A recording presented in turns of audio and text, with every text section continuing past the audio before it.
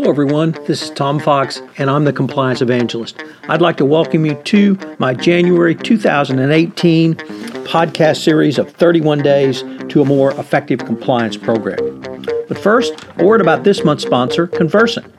Conversant brings a different kind of ethics and compliance solution to your organization. These days, business success demands something different, a corporate culture centered on integrity and ethical behavior. Conversant provides your teams with a centralized platform and automated processes that connect your business goals with your ethics and values. The result, a highly strategic program that drives ethics and values to the center of your business. Through the use of the Conversant Ethics Cloud platform, it gives you the choice of what you need according to your compliance program maturity. As your compliance program progresses on its ethical journey, Conversant can meet the needs of your requirements with unified ease of use and all of your ethics compliance data in one place, increasing transparency and efficiency while reducing cost. If you have been following me over the past year, you know that I have gone on a one-year exploration of various components of a best practices compliance program. However, during this exploration, there were two very important documents released by the Department of Justice relating to a best practices compliance program. In February 2017, there was the Evaluation of Corporate Compliance Programs document, and in November 2017, there was the announcement of the new FCPA Corporate Enforcement Policy. Therefore, in this month of January, I'm going to lay out for you what should go into your best practices compliance program based upon the 10 hallmarks of an effective compliance program and these two documents. Over the next 31 days, I will be exploring the best way to more fully operationalize a compliance program using the most recent DOJ resources. I hope you will join me for the full 31 days as we engage in an exploration to a more effective compliance program. 31 Days to a More Effective Compliance Program is a part of the Compliance Podcast Network. Day 13, the Fair Process Doctrine. In the DOJ's Evaluation of Corporate Compliance Programs, Prong 8, Incentive and Disciplinary Measures, it states, incentive system, consistent application. Have the disciplinary actions and incentives been fairly and consistently applied across the organization? In the new FCPA Corporate Enforcement Policy, it states, appropriate discipline of employees, including those identified by the company as responsible for the misconduct, either through direct participation or failure in oversight, as well as those supervisory authority over the area in which the criminal conduct occurred. Under Hallmark 6 of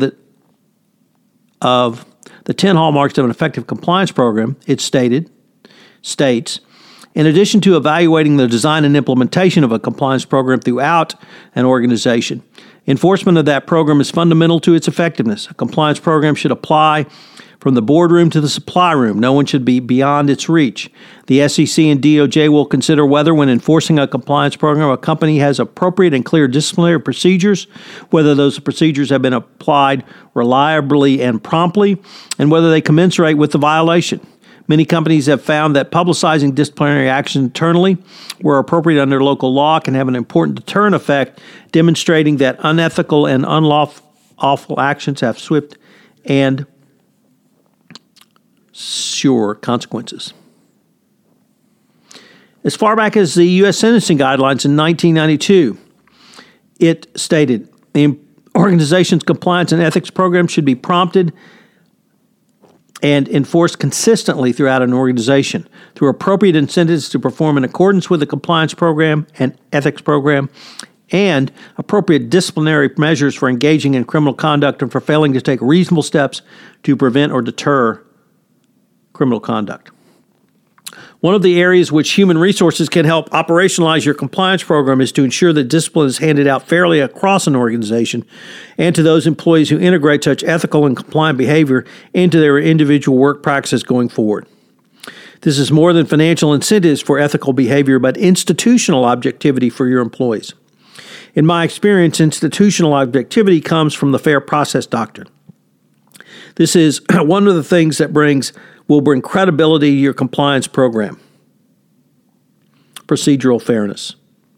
This doctrine generally recognizes that there are fair procedures, not arbitrary ones, in processing individual rights. Considerable research has shown that people are more willing to accept negative, unfavorable, and non-preferred outcomes when they are arrived by process and procedures that are perceived as fair. Adhering to the fair process doctrine in two areas of your compliance program is critical for you, or actually I should say 3 areas. 1, administration of discipline. The first is where the fair process doctrine is paramount is the administration of discipline after a compliance incident has occurred.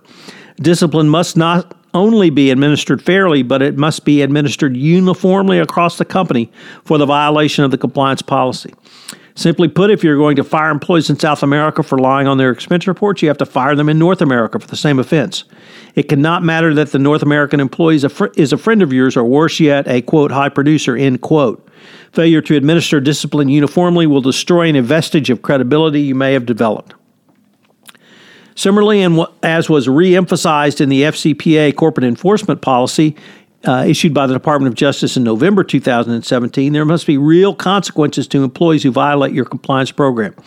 If the regulators come knocking and you have not disciplined your company employees for code of conduct or other compliance violations in multiple years, the DOJ and SEC will conclude pretty quickly you are not serious about compliance. Fair process means that you must discipline those who engage in compliance violations no matter what their position is within an organization. Next, employee promotions. In the area of discipline, which may be administered after the completion of any compliance, in addition to the area of discipline, you must firmly place compliance as a part of an ongoing employee evaluations and promotions. If your company is seen to advance and reward only those employees who achieve their numbers by whatever means necessary, other employees will certainly take note and will be understood what management evaluates and rewards upon going forward. All you have to do is look at Wells Fargo, who had a brilliant code of conduct, yet had the philosophy of 8 is great, and fired people who didn't have their customers sign up for 8 Wells Fargo's products. I've often talked about the anecdotal tale of some far regional manager, which goes along the lines of the following. If I violate the code of conduct, I may or may not get caught. If I get caught, I may or may not be disciplined. If I miss my numbers for 2 quarters, I'll be fired. If this is what employees believe, or in the Wells Fargo case, it's what actually happened about when they're evaluated in the basis for promotion, you've lost the compliance battle. The third general area the fair processes doctrine is critical in is around internal investigations. If your employees do not believe that the investigation is fair and impartial, then it's not fair and impartial. The same would be true of the Department of Justice. Further, those involved must have the confidence that any internal investigation is treated seriously and objectively. One of the key reasons that employees will go outside of a company's internal hotline process is they do not believe that the investigative process will be fair. This fairness has several components. One should be the use of outside counsel rather than in-house counsel to handle a serious or significant investigation. Moreover, if a company uses a regular law firm, it may be other outside counsel should be brought in, particularly if the regular outside counsel has created or implemented key components which are being investigated. Further, if a company's regular outside counsel has a large amount of business with the company, then that law firm may have a very vested interest in maintaining the status quo.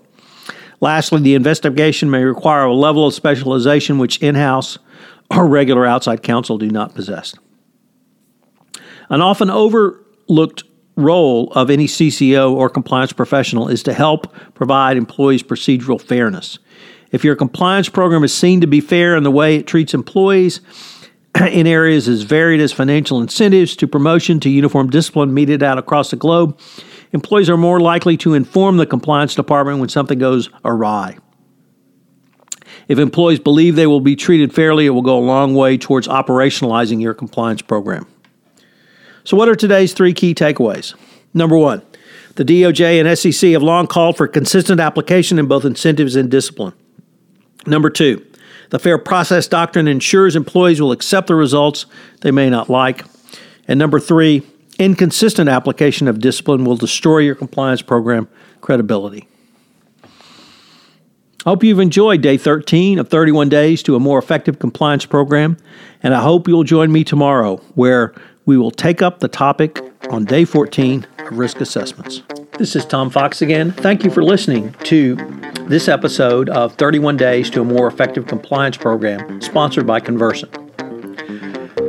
I hope you will join me tomorrow and indeed for the entire 31 days in January, while I will be exploring the best way to more fully operationalize your compliance program using the most recent resources the Department of Justice has communicated to us, the evaluation of corporate compliance programs, and the new FCPA corporate enforcement policy. This is Tom Fox. Thank you again for listening. 31 Days to a More Effective Compliance Program is a part of the Compliance Podcast Network.